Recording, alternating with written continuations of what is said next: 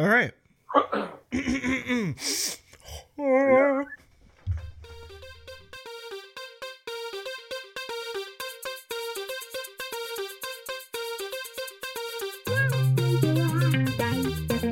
Ladies and gentlemen, welcome to the Chris and Andre Show.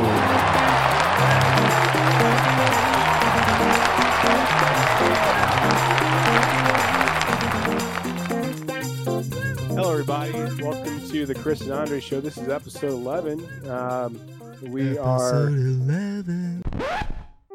It wasn't until much later that they'd both realize it's only episode 10.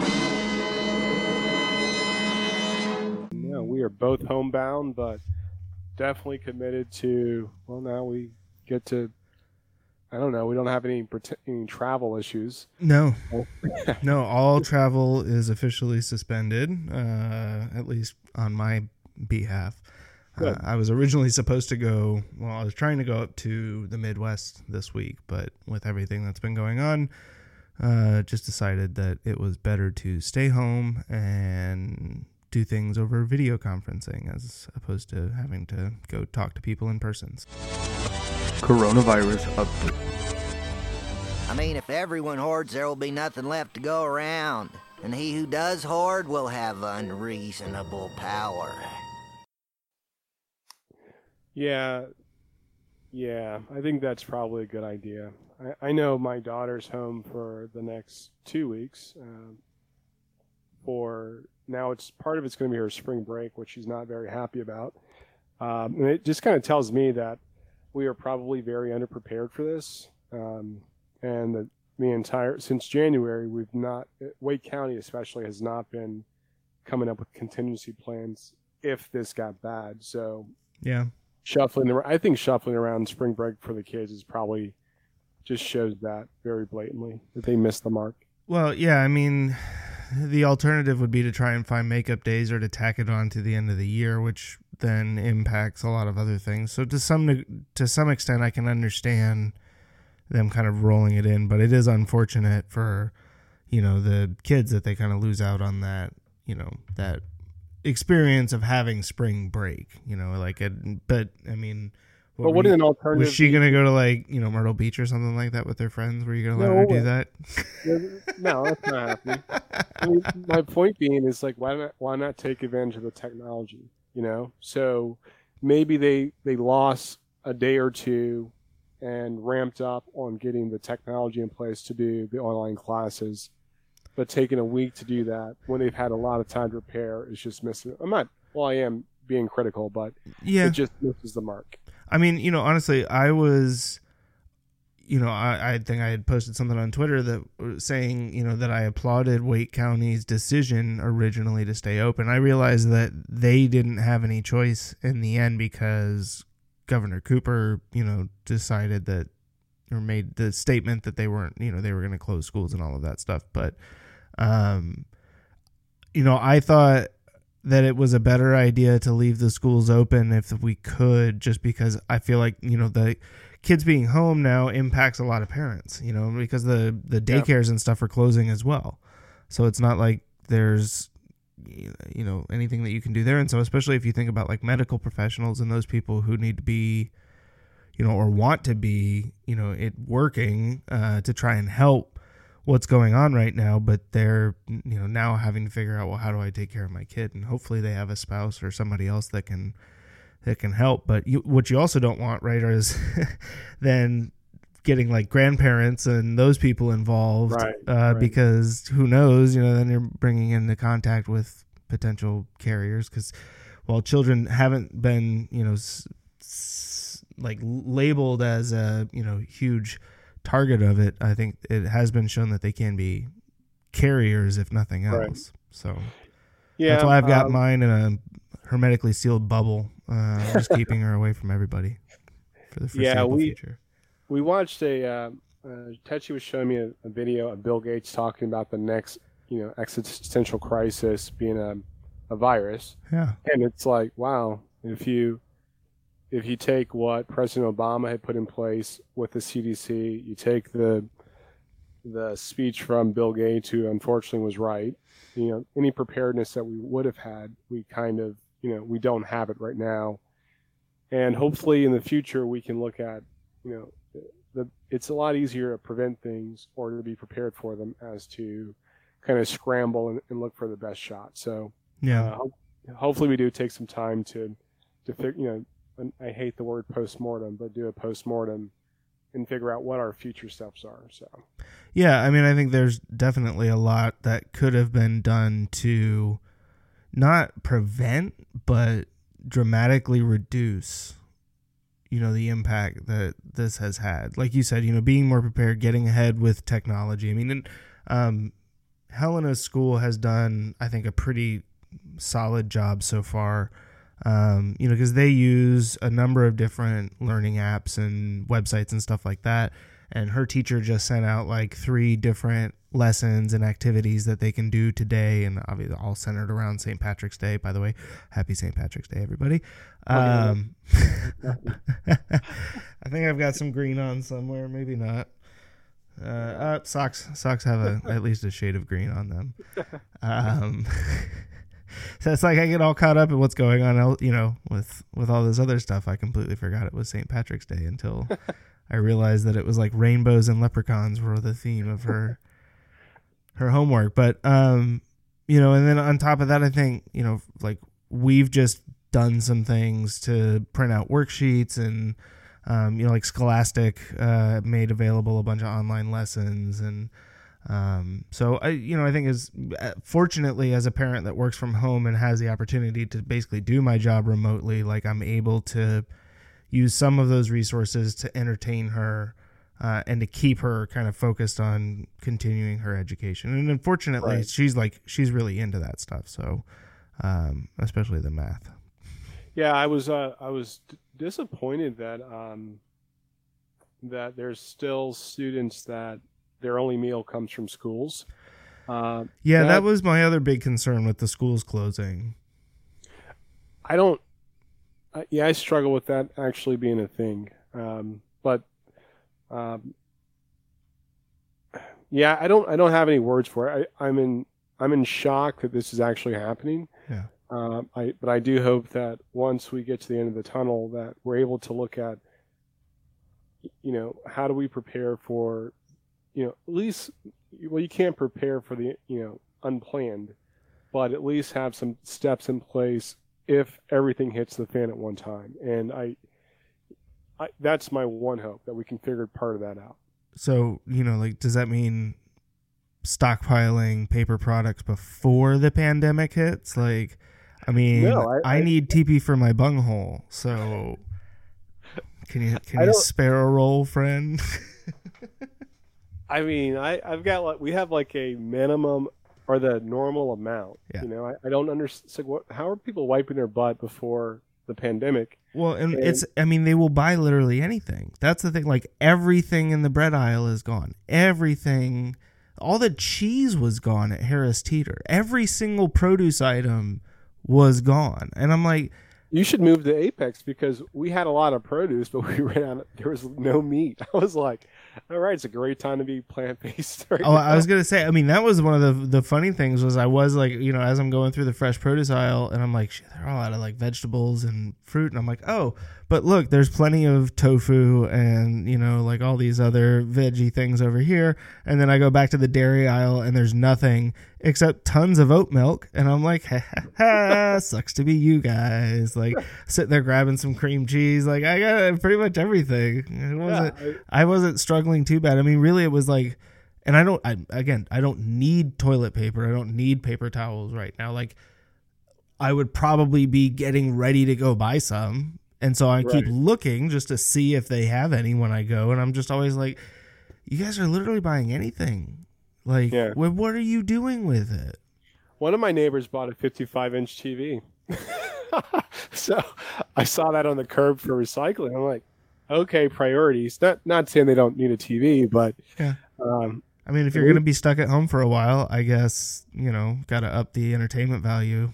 That's true. Playing lots of Xbox. I know. I played Madden on Sunday, and I squashed the Chiefs 35-3. Nice. That was a great feeling. So I am getting some more Madden time in. Yeah, I think there's definitely some Minecraft in my future today. I think Helena and I will probably hop on the Xbox. I gotta set it up because I had it upstairs in the bedroom, but I'm moving it down to I may move it down to the den here actually, because kind of thinking about reorganizing this area down here as part kind of her play area, and maybe I'll just throw the Xbox down here so we can play on that. Yeah. Plus, the TV down here is not a smart TV, but it does have a Roku. I don't know. We'll see. Rokus are one of the best devices. Everybody should go out and buy one. I mean, it's one of the easiest ways to get access to like the smart TV features if you don't have a smart TV already. For sure. Yeah, and it's, I mean, for like $30-$40, you know, depending on what model you want to get. Yeah. Big fan. You know what I'm not a big fan of? Sports? No, Amazon's freaking user interface. Oh yeah, we have on the Kindle or the Fire HD. We have one in our kitchen, and I'm not a fan of it. I always get frustrated, and I don't enjoy that device. No, like they recently, I don't know if they recently introduced it or I just recently stumbled upon it. Either way, I guess like they have this For You section, which I like because it's basically the list of all the apps that I've used recently, which is typically what I'm doing for the one that's in the kitchen. The problem I was having today was struggling with Helena's kids tablet because I was trying to get an app downloaded on there. I recently got her like a micro SD card because it's only got like 25 gigs of storage on it. And so I got the micro SD card to get more, but it doesn't like automatically. It still says like it keeps giving me this notification like, memory, system memory low, internal memory storage low. And I'm like, well, yeah, okay. So I was trying to figure out how to move stuff over, and it's just the slowest, like most complicated. I should be able to sit there and say, these are the ones I'm going to check and move over, and then it just does it. No, like it wants you to go in one by one. Not every app can be moved. It doesn't tell you or let you sort by which ones can be moved. Like, I was just so frustrated. I finally got it working, but yeah, so my Kindle, I got it just for books because it does reading very well. Mm-hmm. The Kindle app typically gives me a headache on other devices, but outside of just reading books, it's pretty much garbage. It's a big ad toy, basically, like the screensavers advertisements. I'm like, yeah, that's how you subsidize the cost of the device through advertisements. And that's like, because the one that I got for the kitchen, I did that where I got the cheap one with the ads on it because I'm like, well, I don't really care. And now I'm like, I've been thinking looking into whether or not there's a way I can basically jailbreak it so that I can hack that thing out of there because I'm just like, oh, this sucks. I hate having this because what it also takes away is part of the functionality of the home screen. No doubt. Like, because if I'm playing music or something like that, now I have to, and I hate the fact that those aren't, like, on my iPhone, I pick it up and it turns on, or B, like, I can tap the screen and it'll, show, and I can't do that with the Fire, so I always have to hit the power button on the side, which is just annoying, and then I have to swipe up, and it's like, ugh. Yeah, I think the Kindles are just really good for Kindling. Yeah. They are not great devices otherwise. So you froze. What'd you say? Oh, I said they're not great devices otherwise. Yeah, and again, I'm okay. I think I've just kind of I'm okay with that. I've come to grips with the fact that it's just good for reading books, and that's about it. The reading experience is best on the Kindle. It's subpar at best on like iPads or other Android devices, so I'm okay with that. Yeah. So no sports. I don't know what the country does without sports. Well, if Instagram and Facebook and Twitter are any indication, there's a lot of men out there discovering that they have wives. That's who that, like shape moving through the house is.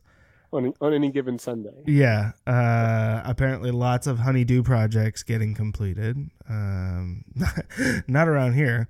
I mean, honestly, it's kind of funny because, I think we've talked, like, I don't indulge in sports the way that I used to, it used to be 24/7. I had ESPN on, and then I slowly over time just kind of got tired of listening to the talking heads as much.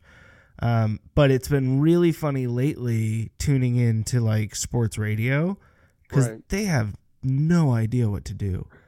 They are just grasping, and I get that they've got to fill air, like they have advertising commitments. Somebody's sneaking up behind me, aren't they? I saw that. There's a shadow moving. Hi, Helena. Andre says hi. Hi. How are you doing, sweetie? Here. How are you? Good. Yeah? No school today? No, because of the virus. Yeah. Is your dad being nice to you while you're home? Uh-huh. I have to do homework from my teacher. Oh my gosh, it's beautiful. I had to do 2. There's only, we can make, a leprechaun trap. Oh yeah, that's the other one we're gonna do later. Oh. Uh-huh. That's awesome. Are you done talking to me now? Need something? I'm done. Okay. You Bye. can play on your Bye. tablet? All right. Thank you. Bye. Bye. Says bye. Thank you. And that, ladies and gentlemen, is being a parent and doing a broadcast at the same time. That's right.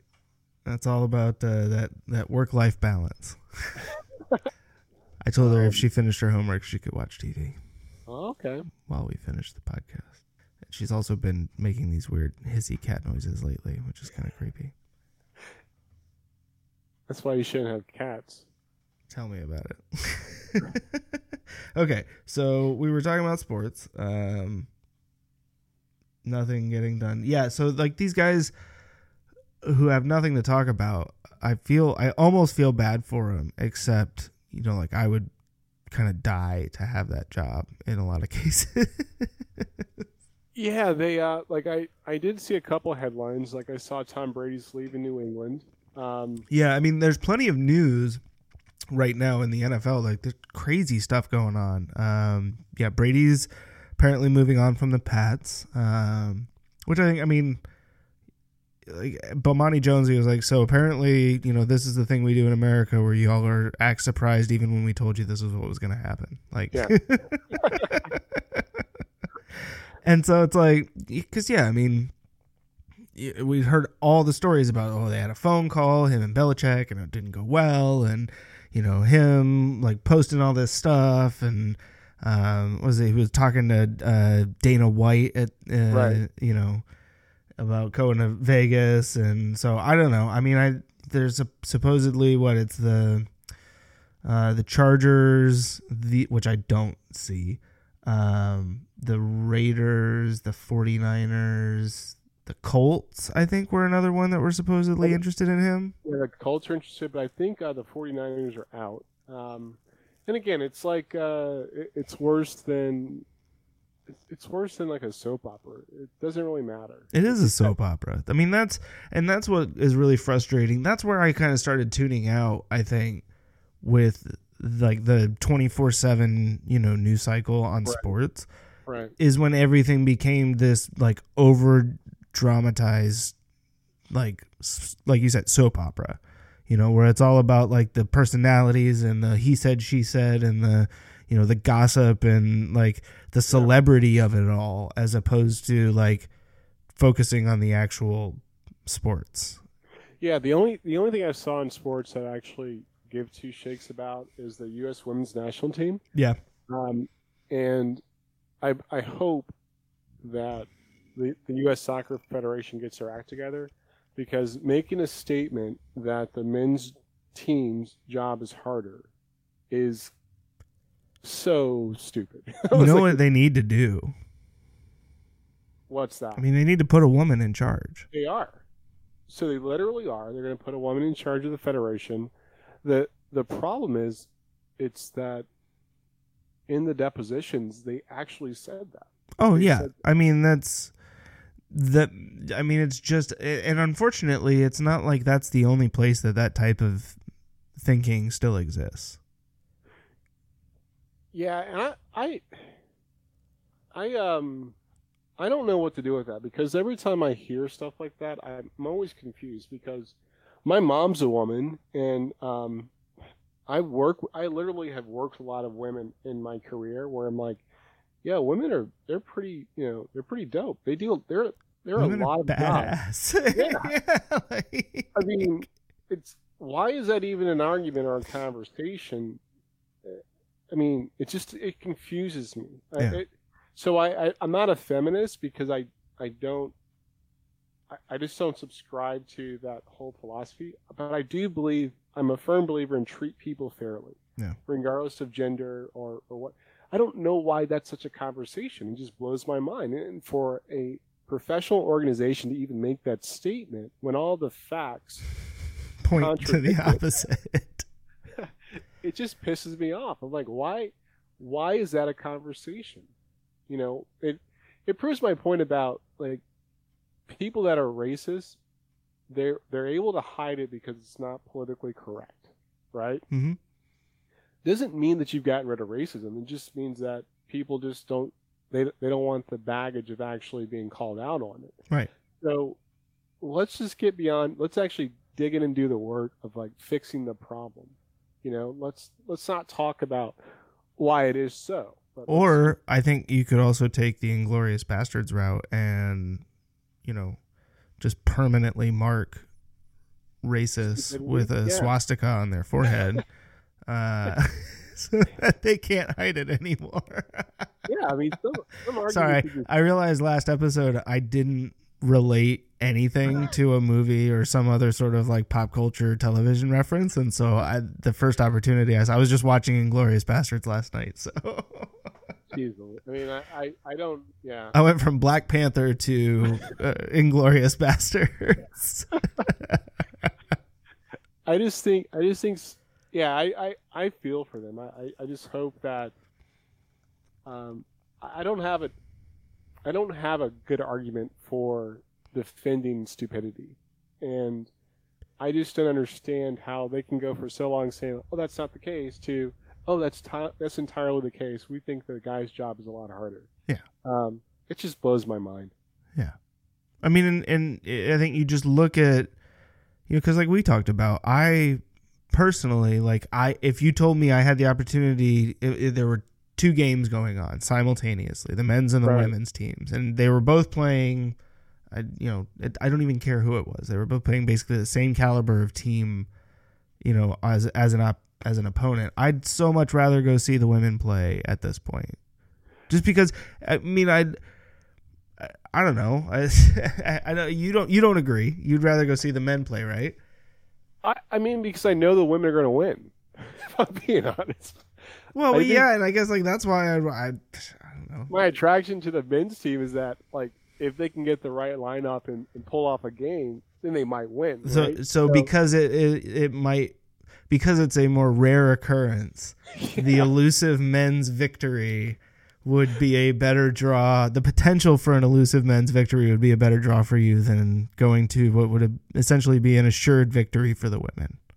Yeah, I would be shocked if the women lost. And it's just, and they play some great teams. Like, if they would have played Norway in the last World Cup, that would have been a different team. I mean, because Norway came out of nowhere to, you know, just kind of start flexing on people. So, yeah. So if I would watch the men's team, it's because I want to see if they can win. Like, if I'm being honest, it's like, I just want to see if you guys can pull it off. It's like being a State fan, though. Yeah, that's true. That's true. You're ride or die, but you're probably going to die. See, and that's where, I completely understand the decisions to cancel the, basketball games and the championships and all that stuff. But it is disappointing because, NC State's women won the ACC championship, would have been a good seed, likely would have gotten to play somewhere relatively close here. And I was hoping to be able to get tickets so I could take Helena to go see them. Dude, look at all the rest time that these teams are getting if they figure out a way to finish out the rest of the season, right? I mean, I don't see any way that they. It's a possibility. Not, I guess, but I don't imagine that they're gonna pick things back up. I think it's all pretty much said and done at this point. I'm just hoping, basically. That's all. That's me. That's hope in one hand and poo in the other. I don't know why you would do that, but I'm just hoping. Like, that's all I got. It's like, maybe. Yeah. Possibly. I mean, I certainly am hopeful that things are cleared up by the time football season rolls around. This is usually where my lull in sports kind of comes around anyways for me, because it's the tail end of basketball, and State's usually not that good. So it's like I might have had 2 more games to watch, maybe 3 if I was lucky. And then baseball, baseball is not my sport. I just can't. I mean, I might have watched a little bit of like the hockey playoffs, but that pretty much would have been it until spring. Well, not even spring, like the spring football game for State, which I would have gone to, but they canceled that. That's why you have to start watching soccer, because you can literally watch. Well, soccer I can't now, right? Oh, that's true. But you can watch soccer all year round. Yeah. I guess I could just go back and watch old games on like YouTube. Yeah, because that's yeah. I guess what I need to do is just create a new gamer tag, get an EA account, and buy FIFA so that we can play online. That's a really good idea. And maintain our social distancing. So just so everybody knows, this episode of the Chris and Andre Show is brought to you remotely, just like every episode is. We were on that before it became a thing. That's right. We would then, of course, the next day we'd usually meet and go have lunch in person. Yeah. So I guess that doesn't work out that well. But we kind of screen each other here on the podcast. I'm kind of worried about like the whole dining out thing. Like it's basically gone at this point. Yeah, I'm not worried per se. Like, I saw a news clip of a restaurant in Boston where they're only doing takeout and delivery, but there was like 25 people working there. I'm like, well, I don't know what you're solving there. Well, yeah, I know it's really it's confusing, I think, in a lot of ways. Because it's like I go to the grocery store to get something, and there's more than 100 people probably in that grocery store, but they obviously can't just close grocery stores because people have to be able to do that stuff. But yeah, it's, you've got that many people. I think in a lot of cases, the goal is to try and not introduce any outside, like you figure if you've got 25 people and they haven't caught the virus yet, that if you restrict their contact as much as you can to those 25 people, that it's unlikely that somebody would get it and spread it. But I mean, I think a lot of places are trying to take as much of a necessary precaution as they can, but they can't afford to just close down. Right. Since nobody's going to help them out. That's true.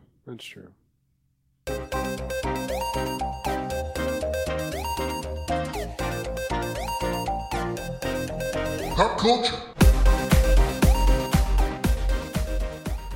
So I watched the latest Star Wars movie.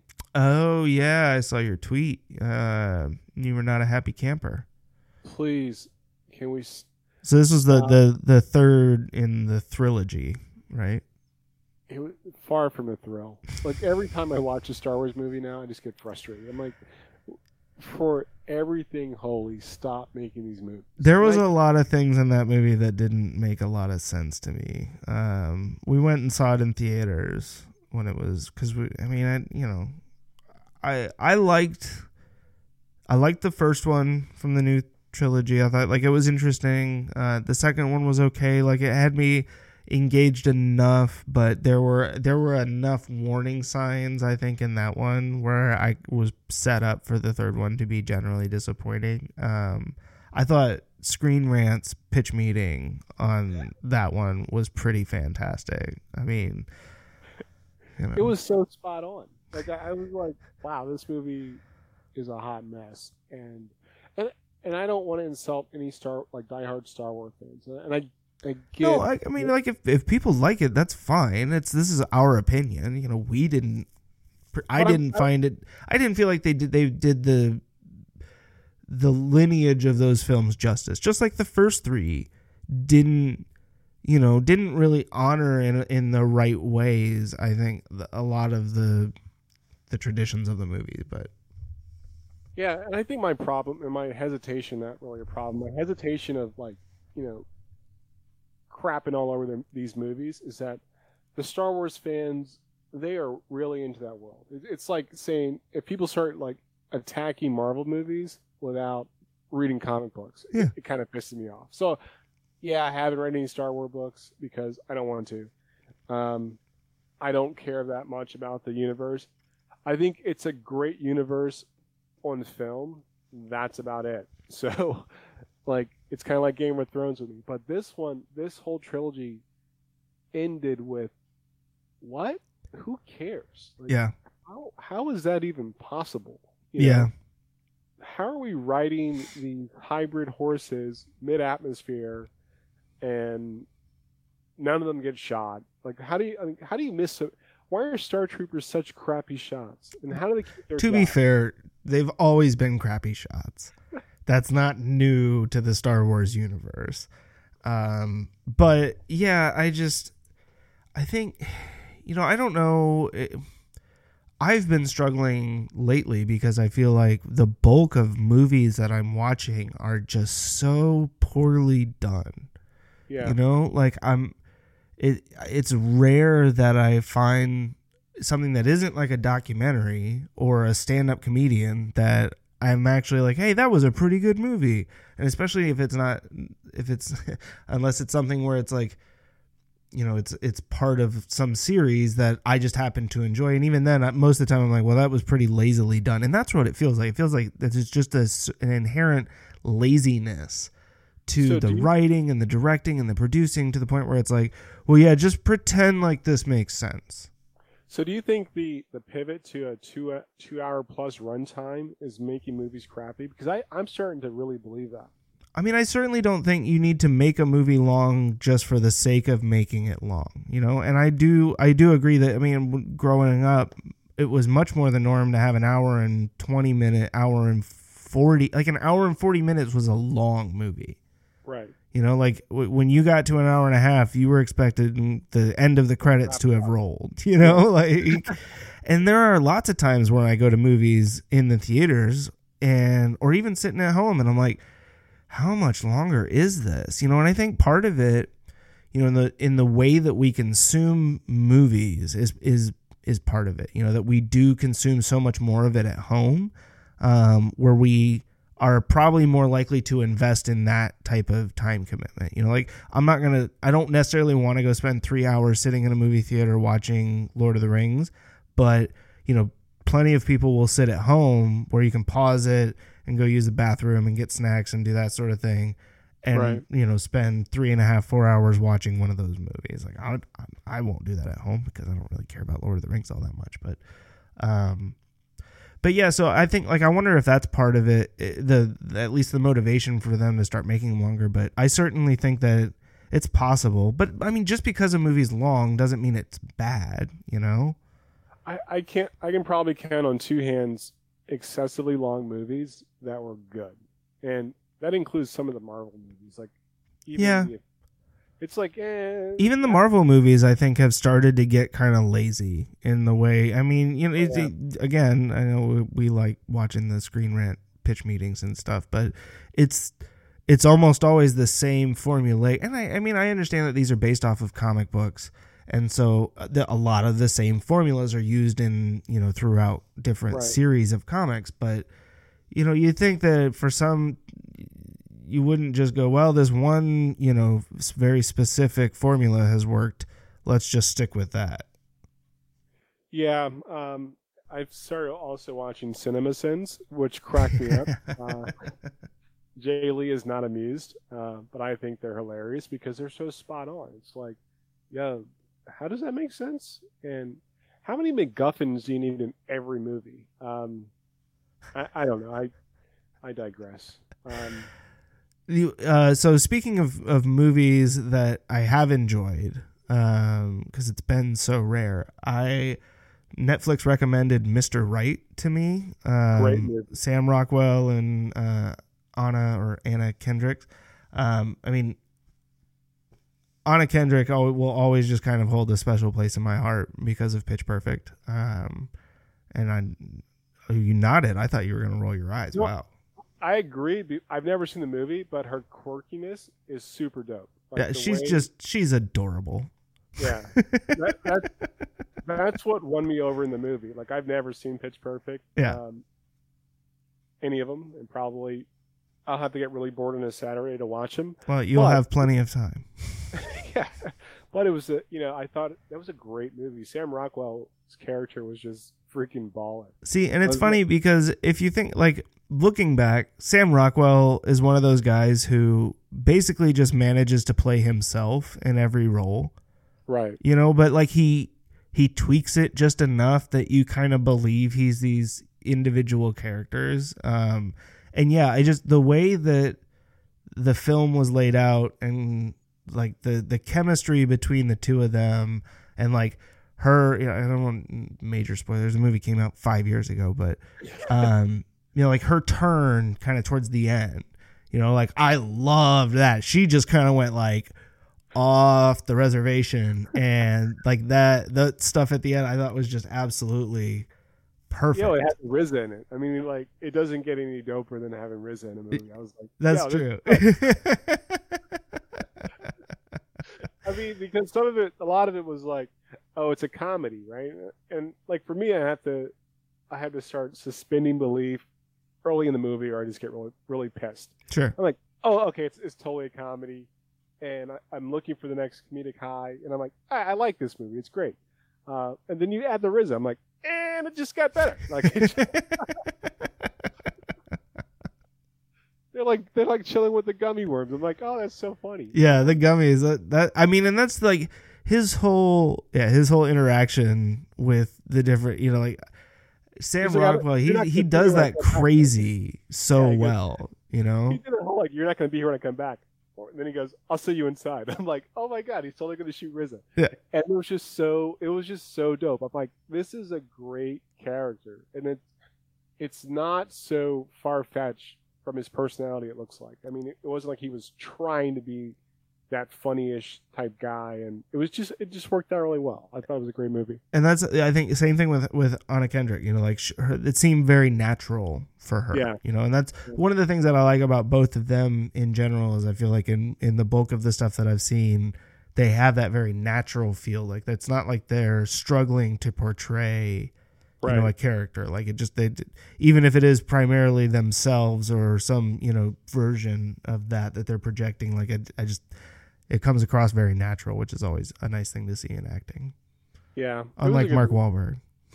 Oh man, I'm still mad I actually watched that movie. I know, and that's, we were talking last week about like suspending belief and stuff, and that's where like you said, right? If in Spencer Confidential, the way that the trailer was shot, I was ready to just like laugh it up and have like these over the top scenes and stuff like that. And that movie started off and I was like, holy crap, like this thing's way more serious than they led on to believe. Like it was weird. That whole thing was done so strange. And I realized, like, I guess that I realized afterwards that is some series. I hope not. No. Like it's based off of an old, like classic series on like a detective show or PI show, like on television. Some Spencer, like it's Spencer for Hire. Yeah, Spencer for Hire. No. Yes, it's the same. Yes, the same property. I'm really mad. Oh, I'm so Yeah, glad that yeah. you're just finding this out on the podcast live. This is amazing, ladies and gentlemen. Oh my gosh. I'm super angry. I'm angry at the entire. You're even mad. You're more mad now than you were before. This is great. Oh my gosh. I used to watch said show when I was a kid. Right? And that's what it's supposed to And be. a man called Hawk. Oh my. I'm mad.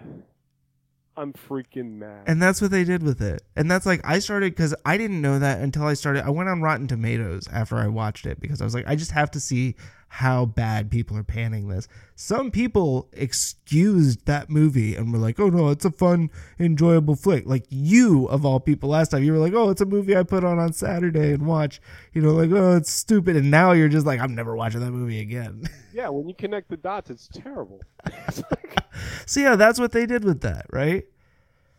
oh my gosh. That is garbage. That is absolute garbage. I'm sorry.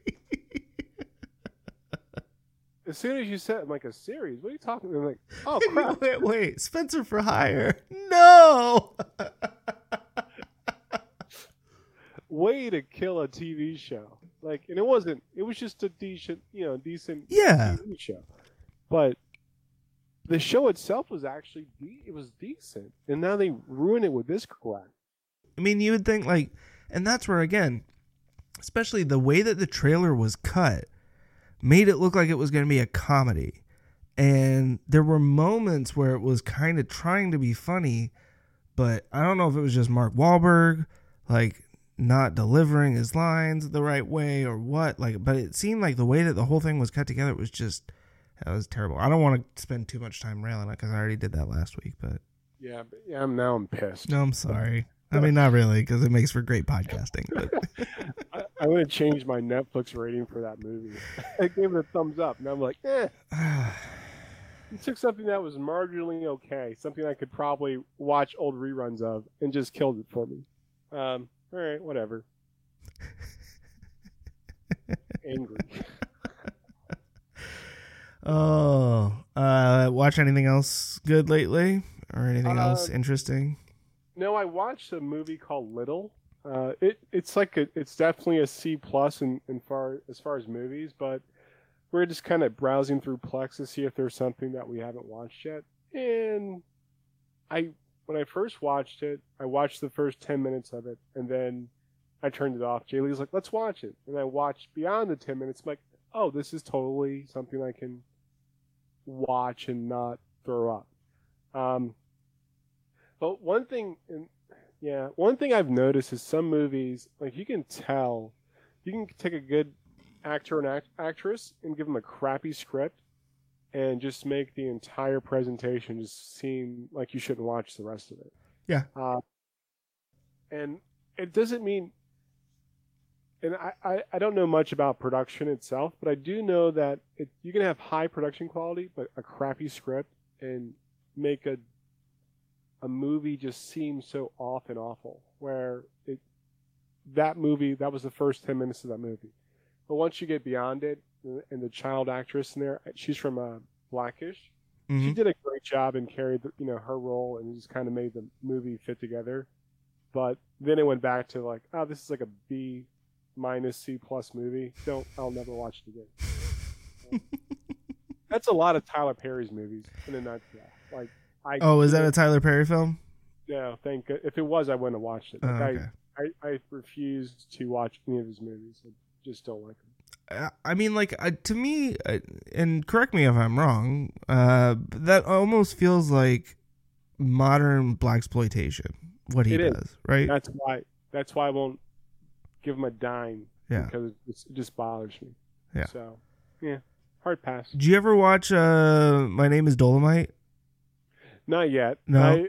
I totally got to. I mean, I love Eddie Murphy. So yeah, I know we were just talking about blaxploitation, but that I gotta go back and rewatch that at some point because that was great. I still highly recommend that because, yeah, I mean, in some lights, even Shaft was the same thing, but Yeah.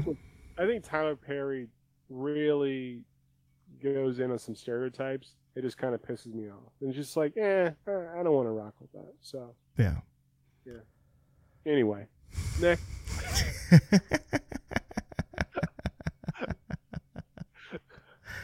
Oh, I was trying to think if there was something else that I watched recently.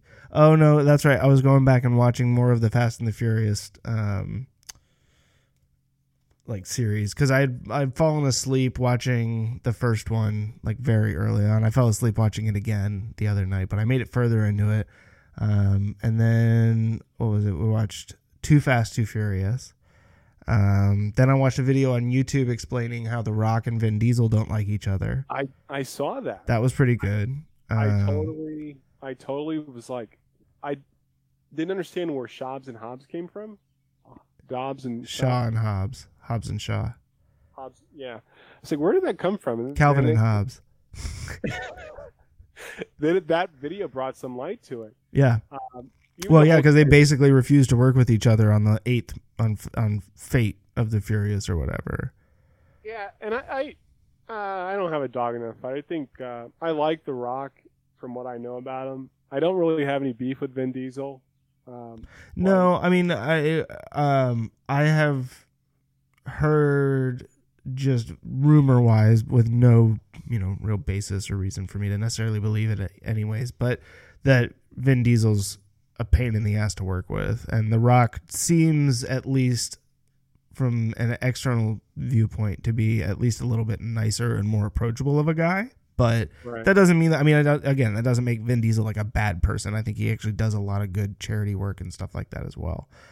So yeah, like I don't have anything against Vin Diesel, but it's not super surprising to me that two guys like that wouldn't be able to get along, and especially the way like the YouTube video was kind of explaining, that like by the time The Rock came in Fast 5, that the franchise was losing a lot of interest, and it was viewed like he was the one that came back and saved it. And if you're Vin Diesel, who's been there that whole time, except for like the one really crappy Too Fast, Too Furious, and Tokyo Drift was pretty terrible too, but that's probably not something that you're, especially because he always felt, I guess, like it was hard for him to get in, or harder for him to get into acting. So I'm sure seeing The Rock be like a professional wrestler and then kind of very like be wanted so badly in Hollywood that they're basically making projects and vehicles for him, whereas with Vin Diesel, it's like, man, I had to finally get lucky in this like Fast and the Furious franchise.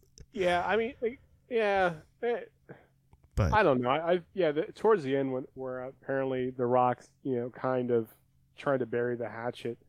I know a couple people in my personal life where, if I'm being honest, we didn't like each other at first, and it was kind of because egos got in the way. So I'm sure you and me, honestly, like we couldn't stand each other. I know you were totally like coming at me for no reason. Who is this guy? Like, thinks he knows Excel. Get out of here with your Excel skills. Yeah, I know. That's how when you get older, your beef gets very, very like, wait, dude, you suck at Excel, bro. Like, put your computer away. What'd you say about my conditional formatting? Good Lord, why do you have all these colors everywhere?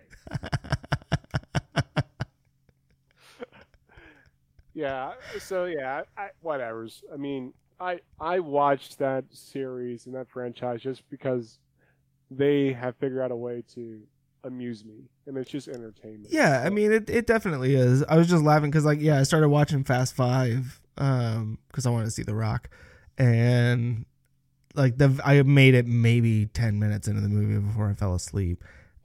And it's like at the very beginning where they're transporting, Dom in the prison bus.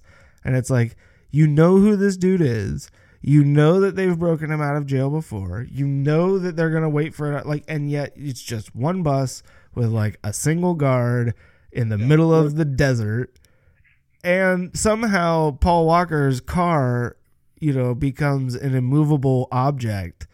Where this thing, the whole thing was so ridiculous and over the top. That's where I was just kind of fell asleep, because then Paul Walker and what's her face ended up in South America, and I was like, I can't what? How? Okay, I'm going to sleep now.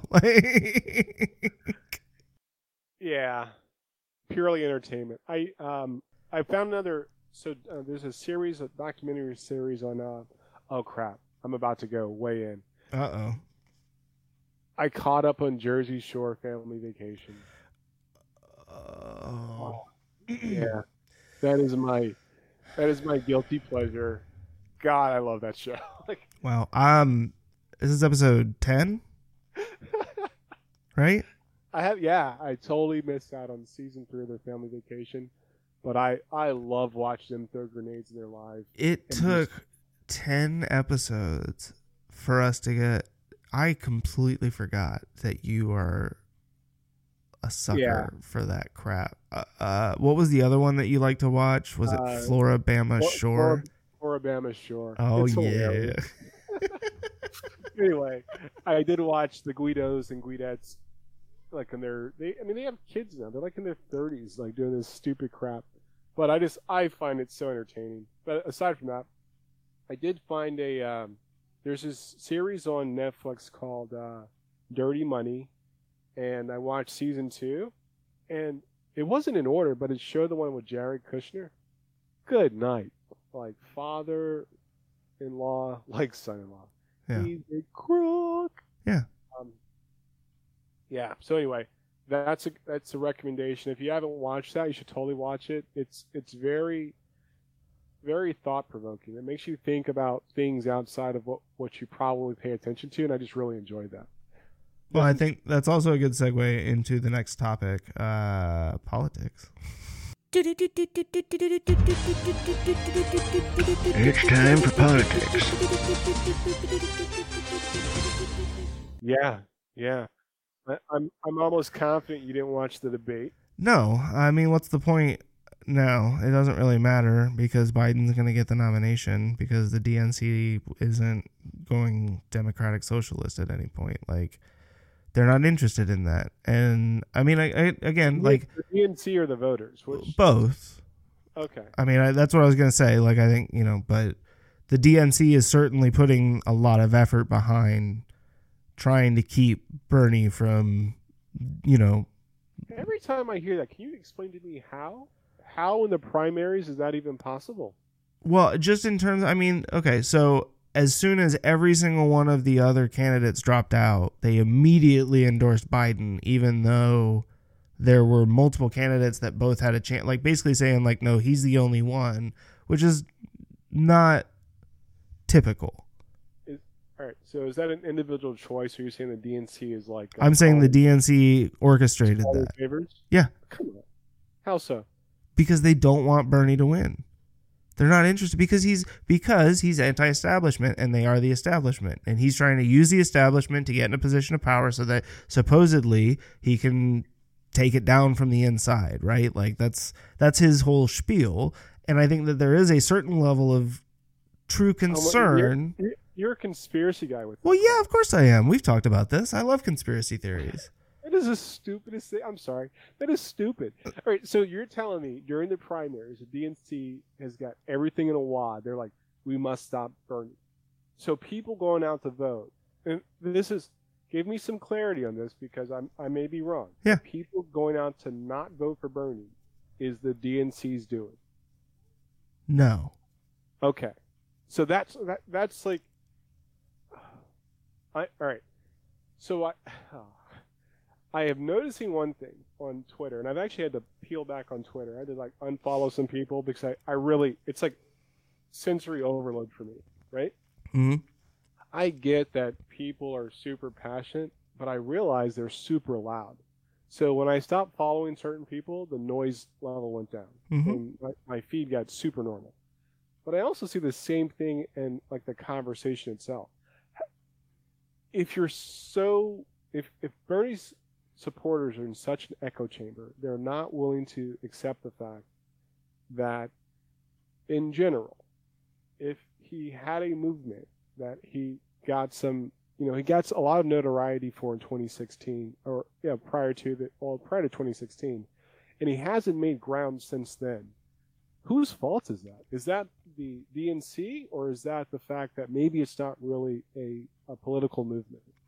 So I think that's a good question. And it reminds me of an article that I was reading this morning. I think it was in the New York Times. I think it was an op-ed piece, but talking about how, in this person's opinion, Bernie Sanders has already won because he's pulled the focus onto the specific issues that, like he wants to do and away from other stuff, which I generally disagree with. Right. Because I think if anything, what he's done is caused the other candidates to pay lip service to these issues, even though they have no real intention of doing anything about it when they get in office. Just like any candidate, if we're being honest, right? Like, right. It's no different than they pander to each of these groups, whichever ones are the largest and the easiest for them to sway, because that's the way that they're going to get in office. But then ultimately they're going to do whatever it is that they want to do. They don't feel compelled to do that, because then what are they going to do? They're going to turn around in 2 years and they're going to run for re-election. And it's not going to matter whether or not they actually accomplished anything. It's going to be more about how many advertising dollars can somebody throw at somebody else. So I personally think that Bernie or Biden getting into office, it's a one-term shot, right? And I think they're both actually hinting to that at some point. My issue with the Sanders rhetoric is that for his own, at his own detriment, he hasn't figured out a way to get off his own talking points, and it was very evident in the debate, right? And last night, because YouTube said, "Hey, there's a Bernie Sanders virtual rally." Good night, Philip Agnew, Nina Turner, freaking Neil Diamond. I think it was Neil. Who cares? Neil Young. Yeah, they're all. It's all the same. Yeah. It's like Neil somebody I would never personally listen to their music. And Daryl Hannah. I don't care, right? And just a bunch of singing and not even talking about issues. And it's all this if I'm being honest, Nina Turner sounded like a person I would listen to back when I was younger at church. She was using a lot of words, but wasn't saying anything. Philip Agnew, just on some we're doing all these great things, but how? He actually said, people keep asking, how is Bernie going to do these things? And his response was, by having a movement. What? You're talking about, you're providing a solution that only ask more questions. We're going to have a movement to get these things to happen. You're full of crap. You've got to stop saying movement, because I just keep thinking poop jokes. We're going to take some Pepto and we're going to poop poop solutions. It's just, the argument. Yeah, no, I understand what you're saying. You can't say that your solution is a movement, right? That there has to be what's your actual plan, right? Because ideas are great. You can have ideas all day long, but how are you actually going to accomplish these things? Right. What explain it to me, right? So that I can understand what your plan is and whether or not I agree that that's the way that we should go about this. I get, every time I hear Bernie Sanders speak, and it's not being disrespectful, I get the same feeling I would get when I heard Bill Clinton speak, President Clinton speak. And it's I feel really good about this, but now that I'm older, how are you going to do it? That's the point where it's you go on this roller coaster of Medicare for all. Well, there's a lot of plans that Clinton's administration put in place that killed people in taxes. Yeah. And, you're talking about this movement. Oh, we have young people. Yeah, they're very excitable. I can relate to that. I was very excitable at 19 years old. Super excitable. But I actually went out and voted. When your people get so excited, they're thinking, oh, we got this, but they're not going to vote. And the argument that they're going to vote in the general? What? Yeah, why would they vote in the general but not in the primary? Primary. So they don't vote in the primary. because they're registered independent, so they don't participate in the primaries. Then we've talked about this before. Like, my issue with the whole primaries, the fact that it's, whatever, you got to pick a side up front before you have a say in which candidates, because I should get to have some, influence over both candidates or all of the candidates that I get to choose from. Like, even if it's a rank voting kind of thing where it's like, this would be my preferred order, like that would, in my mind, make more sense than the way that we do it now. But God knows we can't change it because we'll confuse all the old people. So we all right. So here's no offense. Yeah, whatever. So the hole in your argument was that they've made a lot of changes to the democratic process for the Democrats based on Bernie Sanders' recommendations, because he felt he got shafted last time, and it's the same result. That's the part. I mean, I was being somewhat facetious with my DNC conspiracy theory earlier. Okay, because I'm like, you got to be kidding me, right? Because I just don't. I think there is some.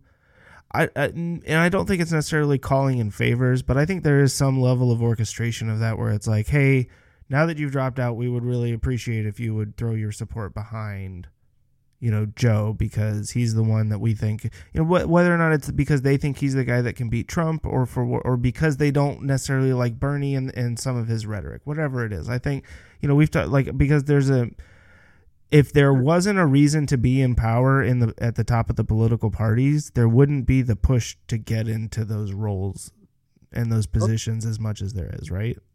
Be that as it may, but if you look at the math, where it was very evident that these other candidates didn't have a path. When you look at Iowa and New Hampshire as, so and so did well here, so and so did well here, they have a chance. And then you start having like a more diverse electorate. Yeah. And it's like, yeah, I don't rock with that. Right. When you get down to, when you add in stuff like South Carolina, and we talked, before that was going to be a big push for Biden, that if Biden could win South Carolina, that was going to basically indicate whether or not, he had a chance at getting the nomination in general.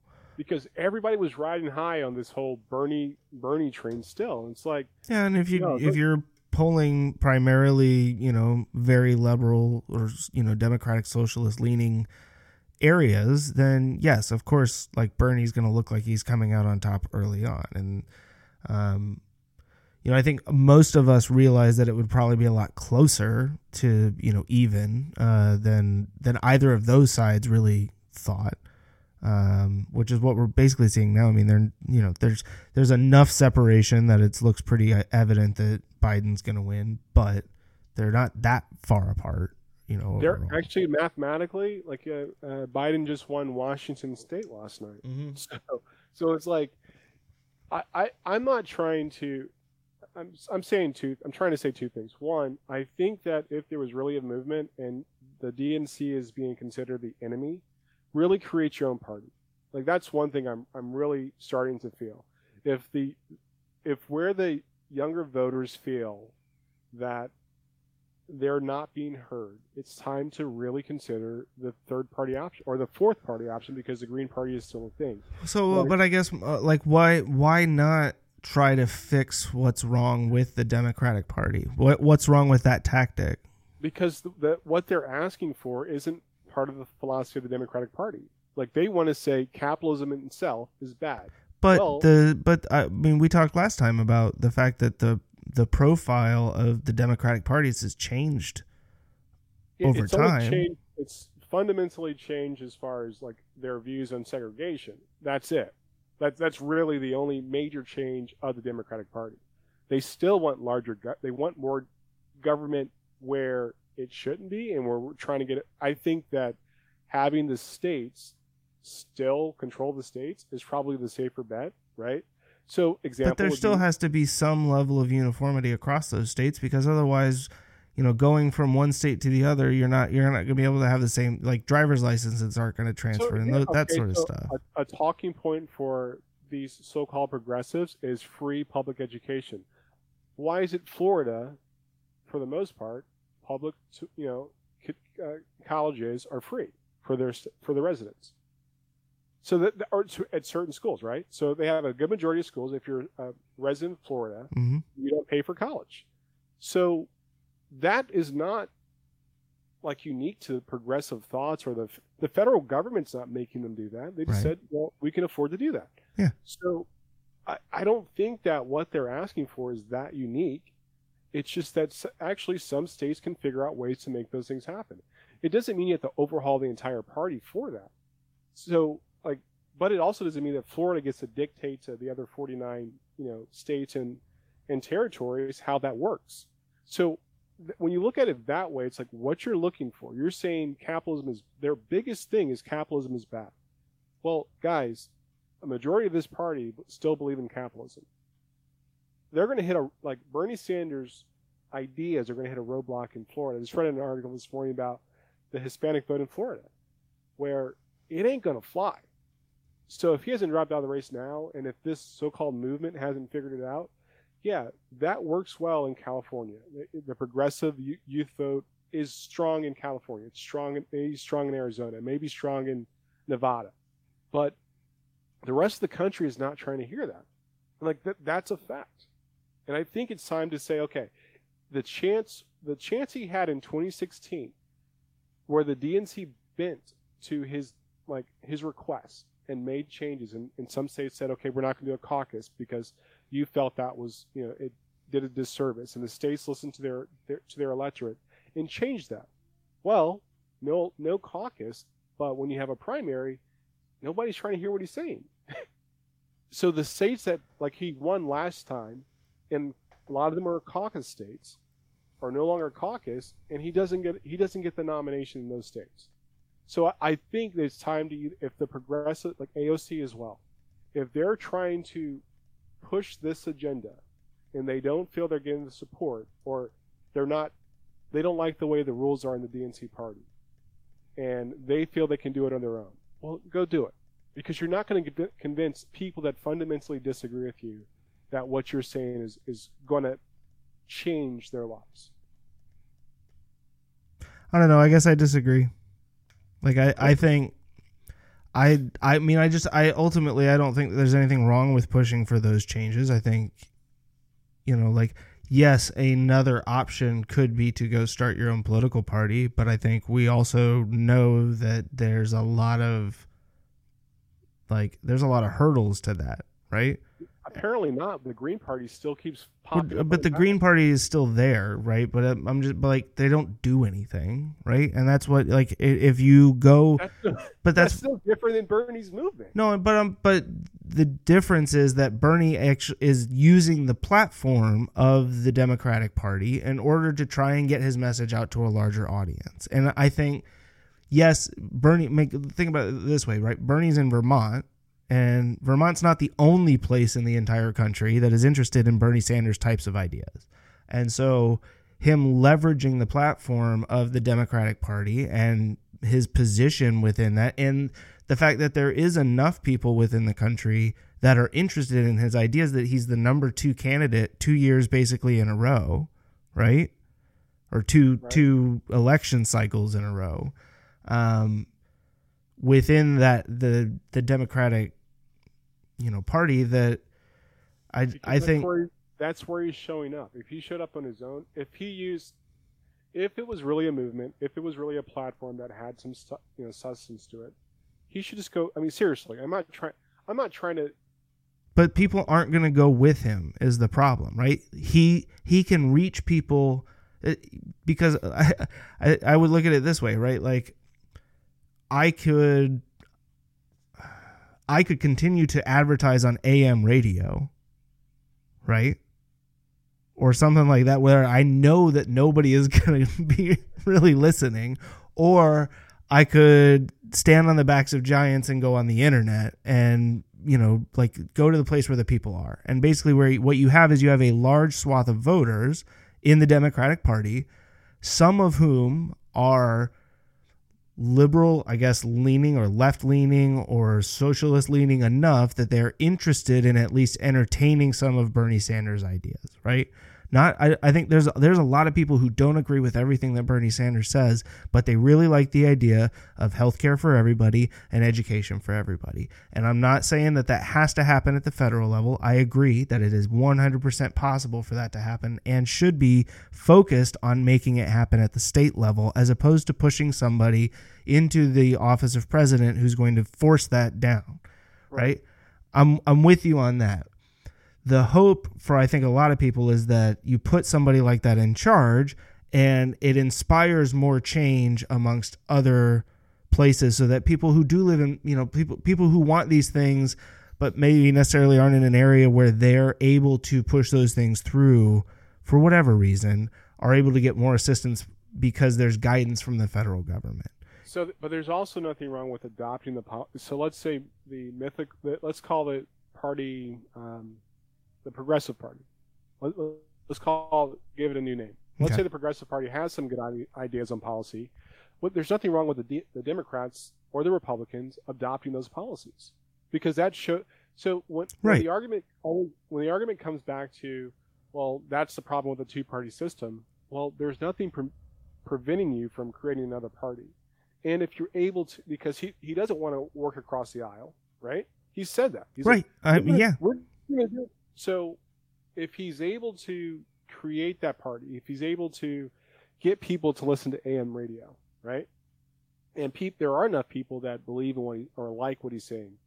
Maybe that's a more effective route than trying to convince people or trying to persuade them by changing their fundamental, like the fundamental difference, which is that gap that he can't cross, that he's right. And that's where I'm coming. I'm not saying that.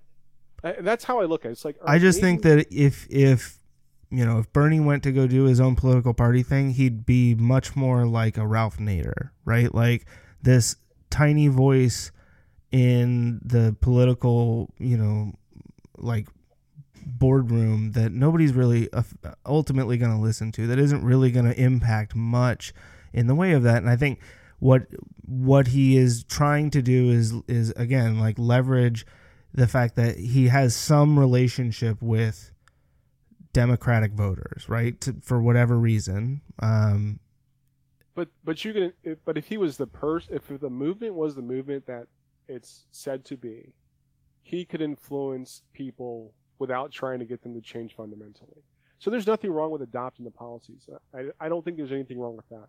But prove the case the right way. Stop with the, he really speaks to even listening to him talk last night, I'm like, this guy really only wants to focus on his points. Yeah. I mean, again, like, I think, like, Bernie's got he's got issues, the guy was actually a freaking supporting a communist movement back in the early 80s.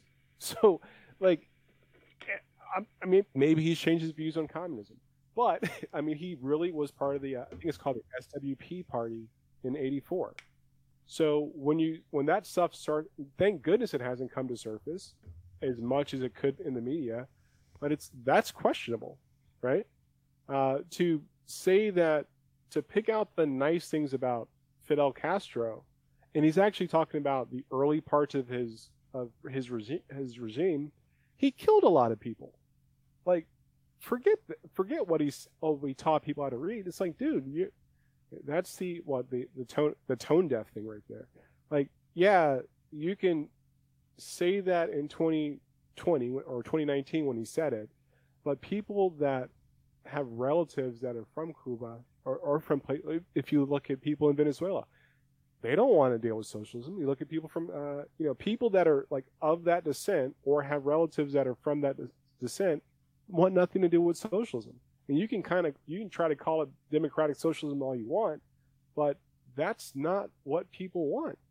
Like, that's where it's like, dude, figure out a way to get people to adopt your policies and to figure, I don't understand the difference in that case between, adopting policies versus changing fundamentals. If the fundamentals that you're trying to get people to adopt are the policies that you're trying to get, I guess I don't understand the difference between the two there. Here's the difference.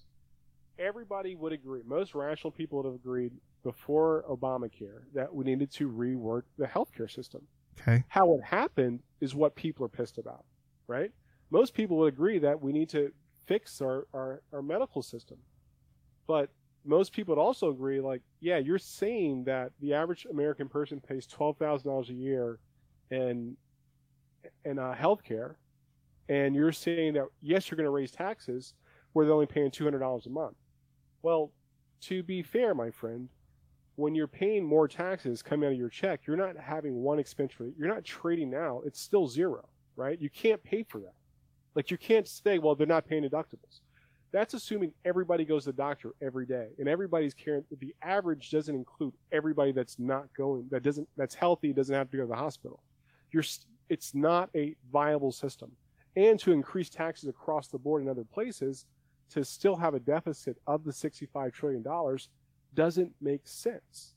It literally doesn't make sense. I don't know, man. I hear what you're saying, but I think this is one area where you and I fundamentally disagree. I think that it is 100% possible for us to have universal health care for everyone that is paid for by taxes, where we aren't in the situation that we're in right now. I think there are plenty of examples in, yes, some smaller countries where the same thing done at the scale of the United States would be just as effective.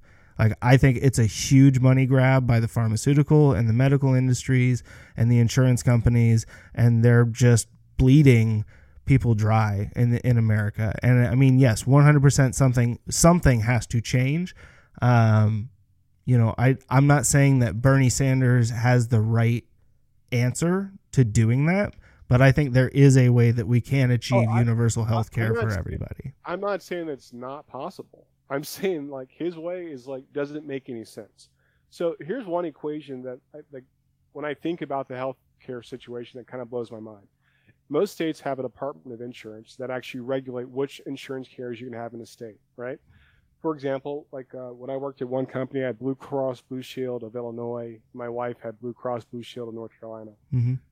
My plan was for myself and all of my dependents, excluding my wife because the state picked up her bill, was literally $90 a month. $90 a month. When I look at the same plan in North Carolina, you know how much it was? $750 a month. So, you know who regulates that? The Department of Insurance. So I do believe there's a lot of there's a lot of common sense things we can do. Yeah. Number one, I do kind of believe that if we're going to keep we need to get the regulation to where it makes sense for the consumer.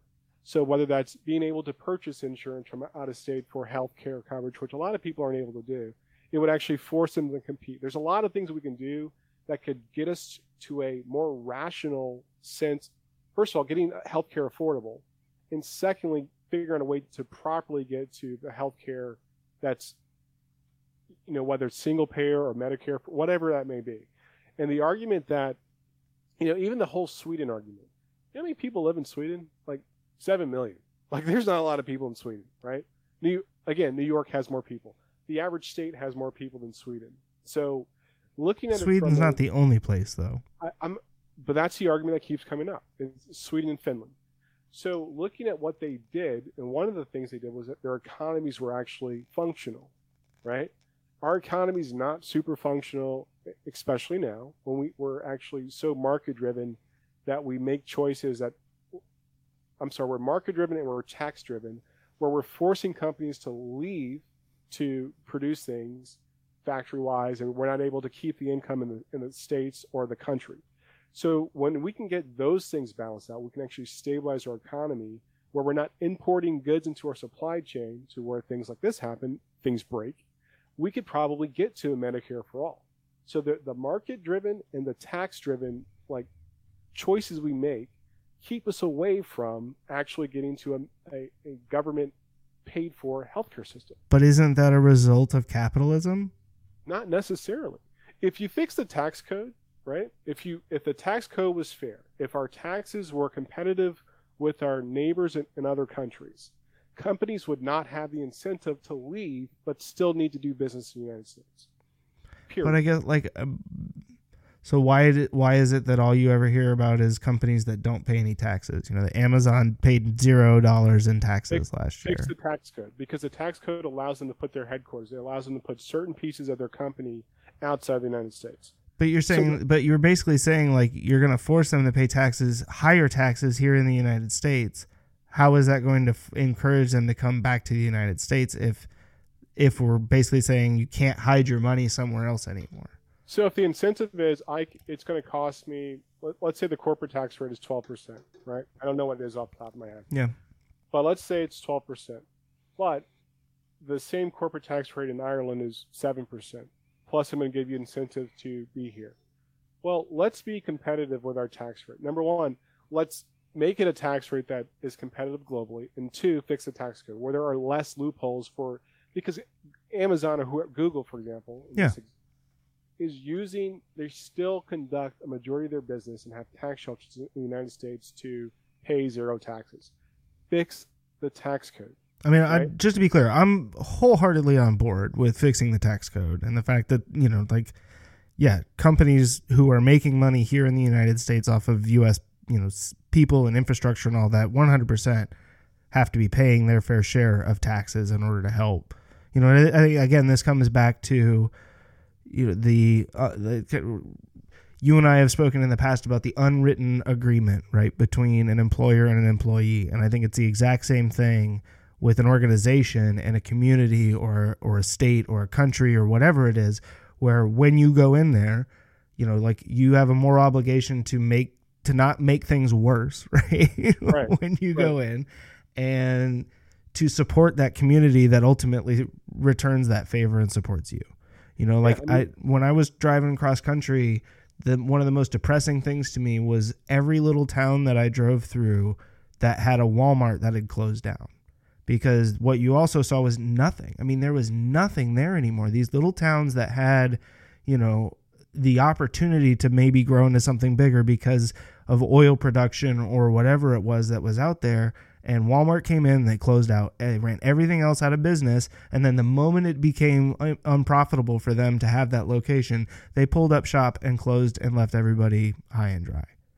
My point, yeah, I mean, we're saying, all right, I believe we disagree on the tactics, but I think we're saying the same thing. And I'm not trying to say that there's no space for progressive ideas in the country. And it's not what I'm saying at all. I do believe that how we get there is, it's got to make sense. And I really honestly don't think that Bernie Sanders or anybody could go in and like wire up Medicare for all in 4 years. No.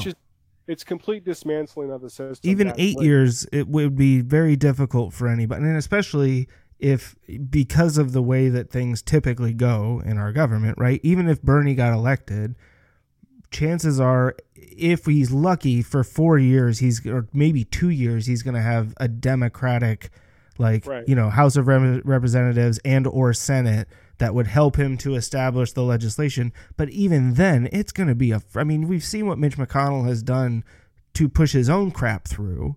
Right. We know what he's going to do to try and block anything else going through. So, like, you know, and again, I mean, Democrats have absolutely pulled their fair share of crap, you know, in the past too. But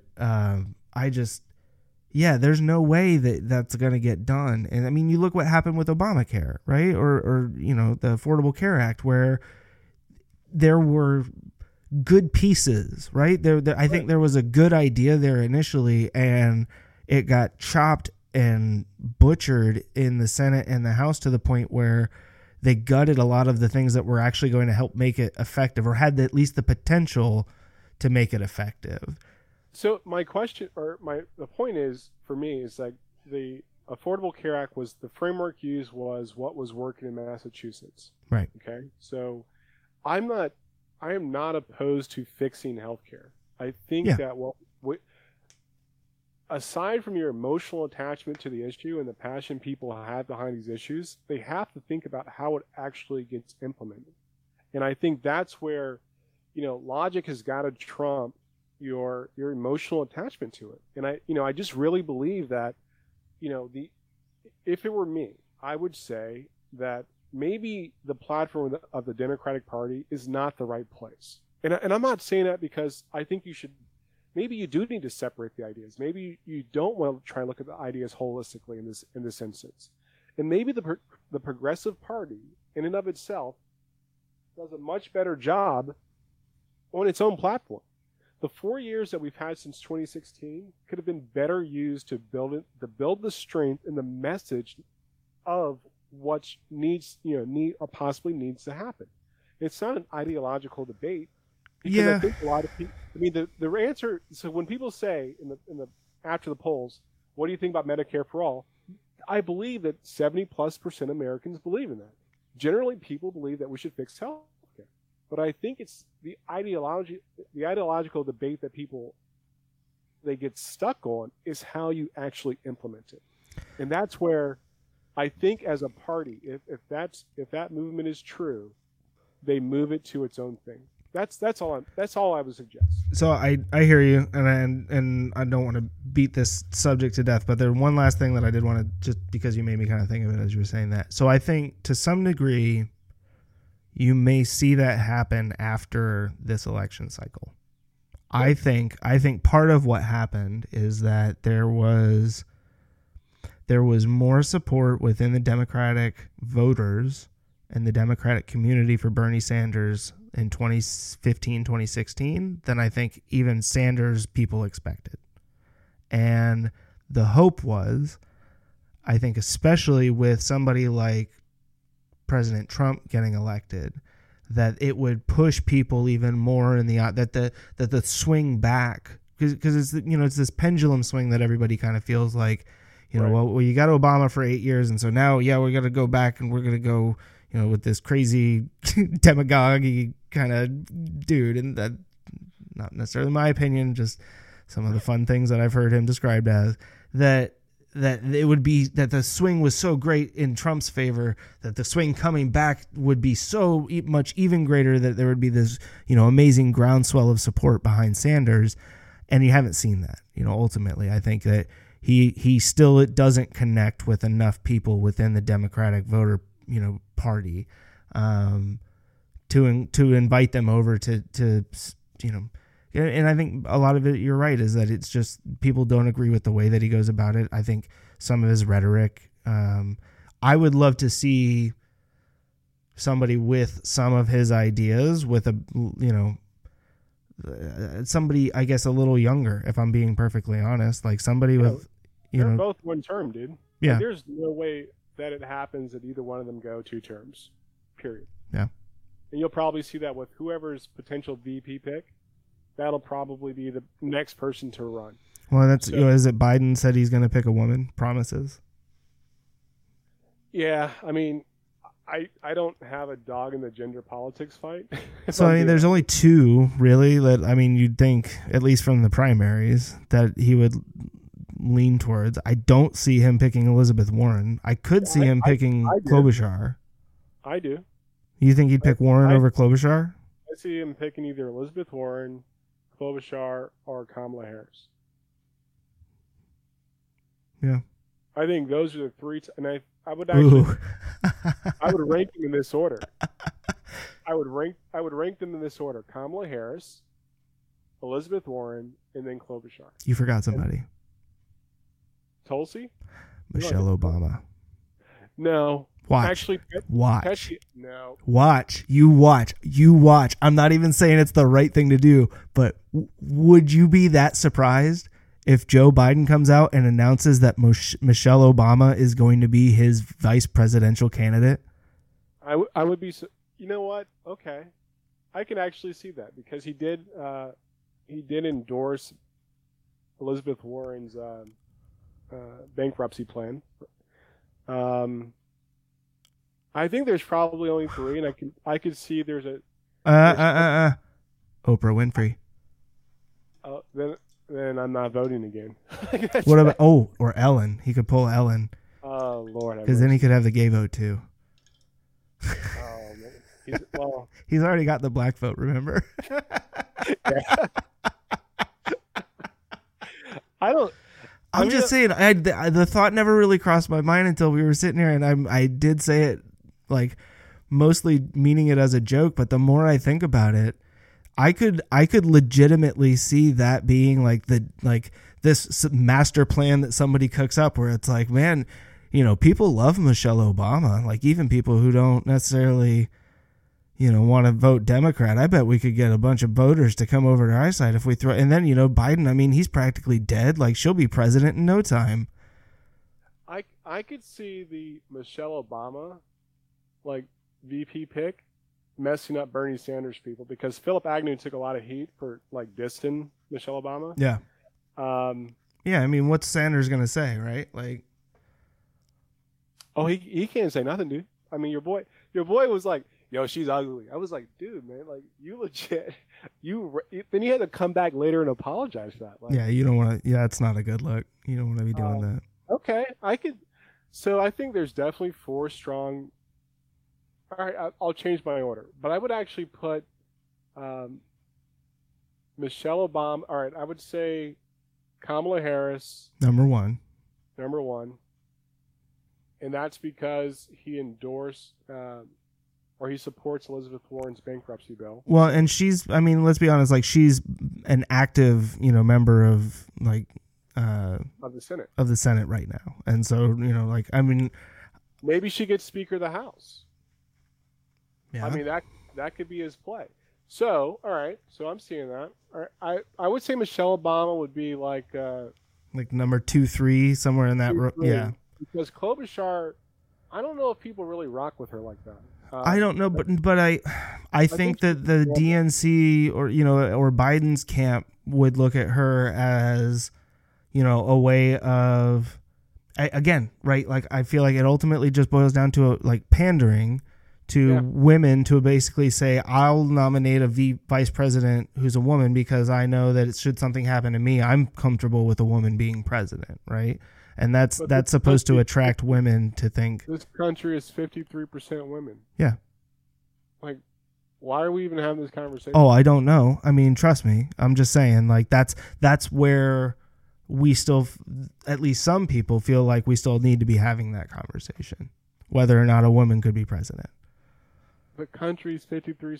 I know it is. Dude, this is not an argument you and I are having. This is an argument that people who don't understand. I mean, this is the same thing with, because what we were talking about earlier with women in sports, you know, like the women's national team, where it's this belief that, you know, men are somehow superiorly, you know, designed to handle the things that occur in the world, and thank God for men, because otherwise women, what would they do, you know? Margaret Thatcher, Harriet Tubman, Angela Merkel, like, I mean, there's a lot of women. Leslie Knope, man. Yeah, Leslie Knope. I mean, shout out to Parks and Rec. I mean, she ran that department. Right.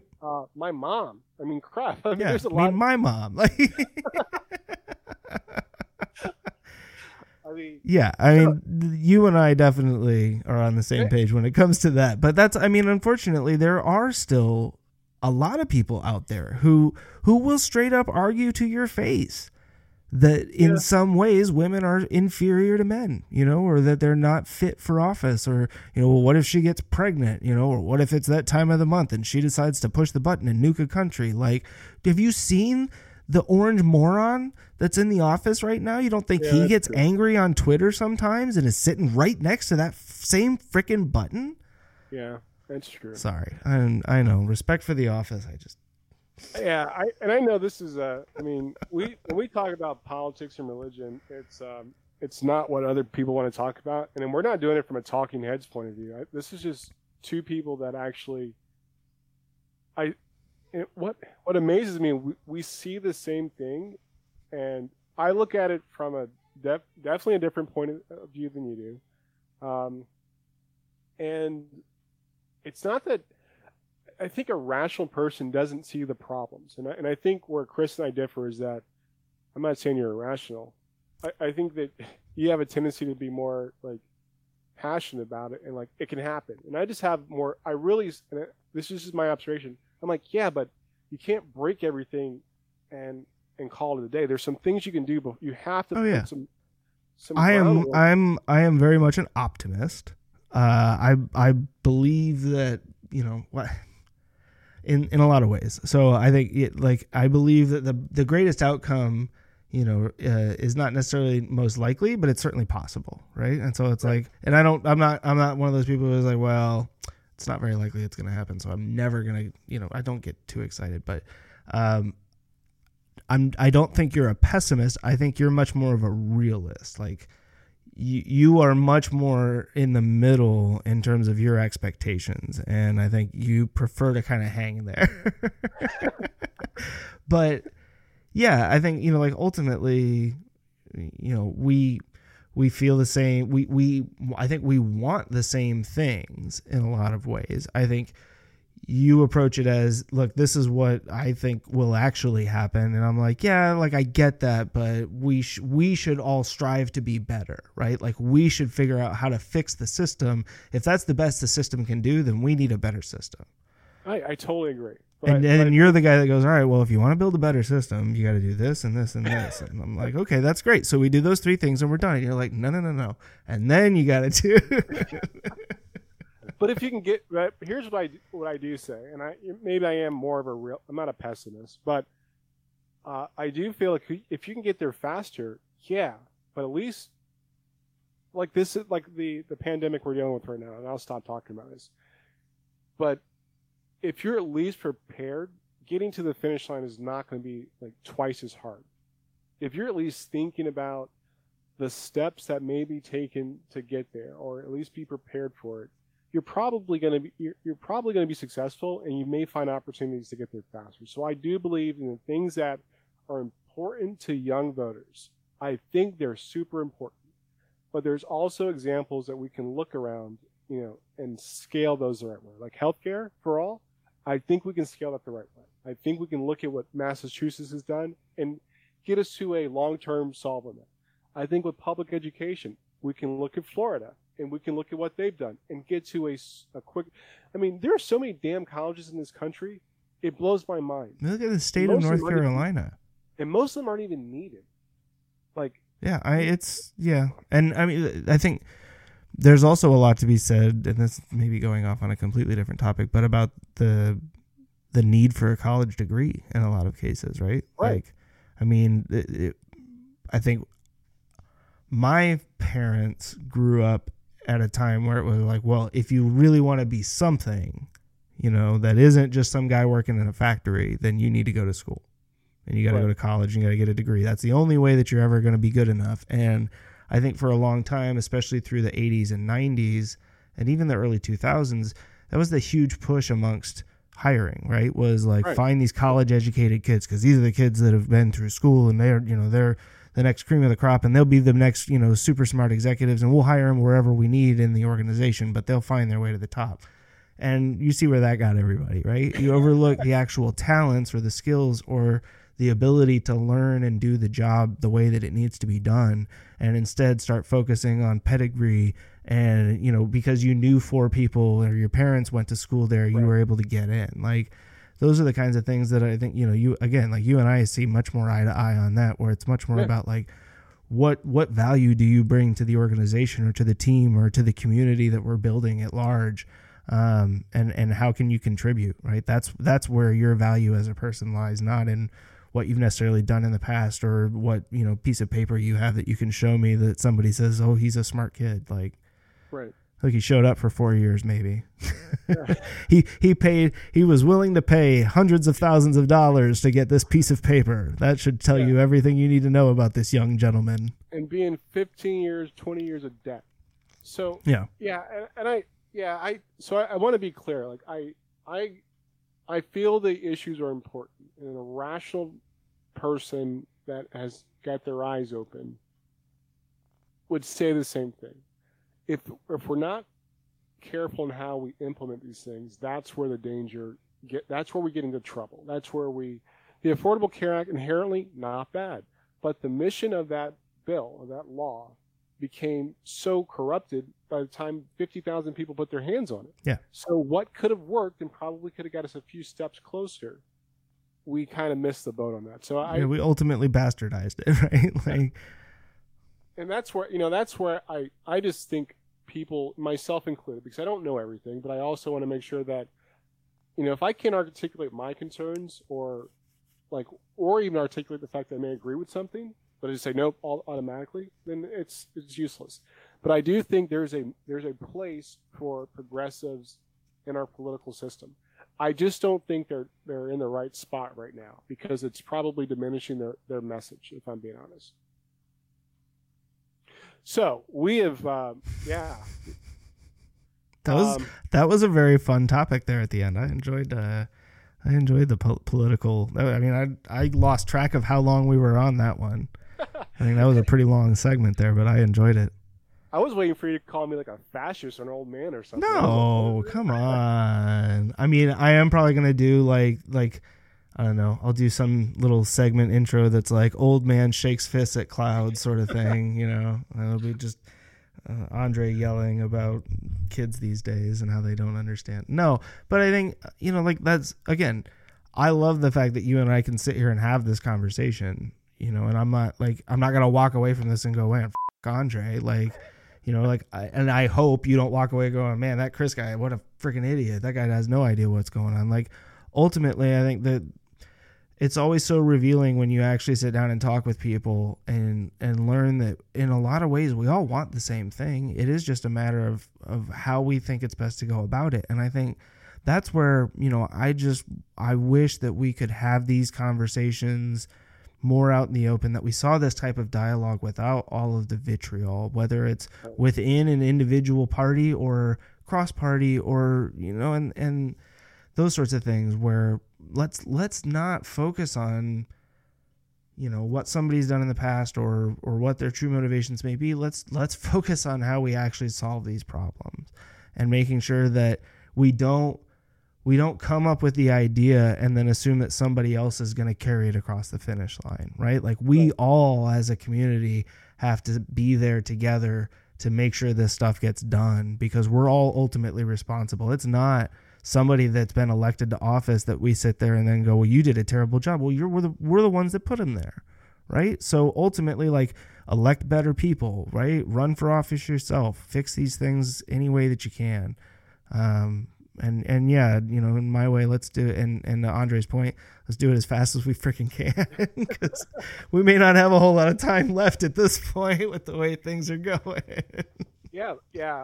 I saw this some snippet about I guess he was a dictator in Africa, and he was being asked about why he was upset about how the world or how NATO was viewing him and his dictatorship. He goes, "Hey, look.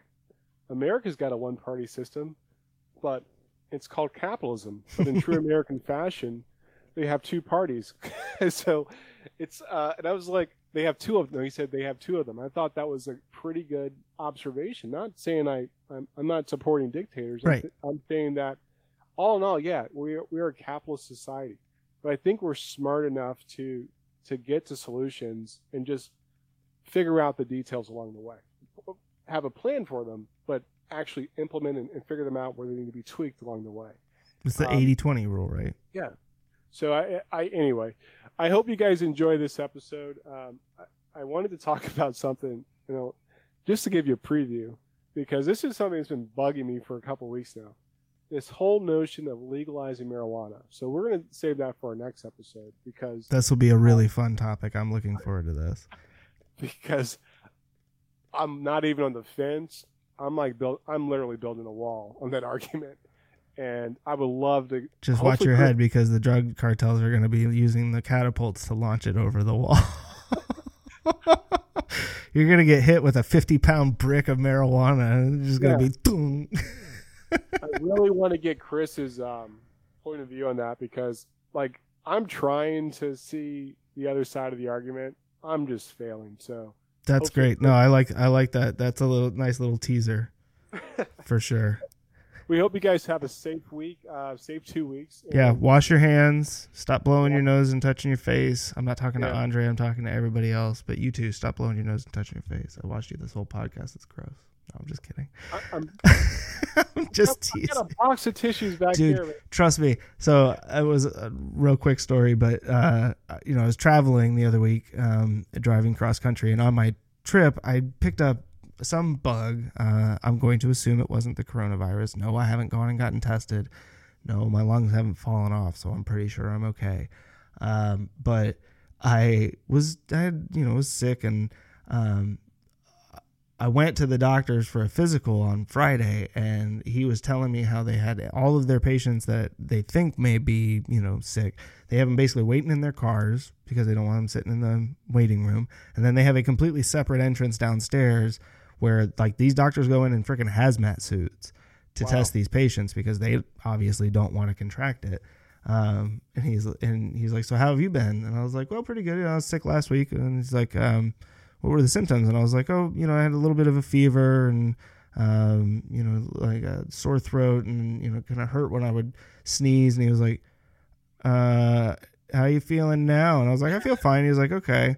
He was like, just figured like all these crazy stuff going on. He's like, I got these kids that I got to have a hazmat suit. And he was like, you walk in the door and for all we know, you're a carrier, but nobody really knows what's going on right now. I was like, yeah, it's crazy times. Can I get out of here now? And he was like, no, bend over and cough. And I was like, oh. Well, again, I'm glad you're better. And I'm glad you guys joined us and that everybody got to hear, Chris bending over and coughing. Like that? Yeah, we'll be back next week for episode 12. And you're jumping ahead. This is only episode 10. You announced it as episode 11 at the beginning, but this is definitely only episode 10. Good night. I think. I don't know. Yeah, because episode 9 was last week. All right, well, thanks for time warp. So thank you for joining us for episode 10. And we'll be back next week for episode 11. We'll talk to you soon.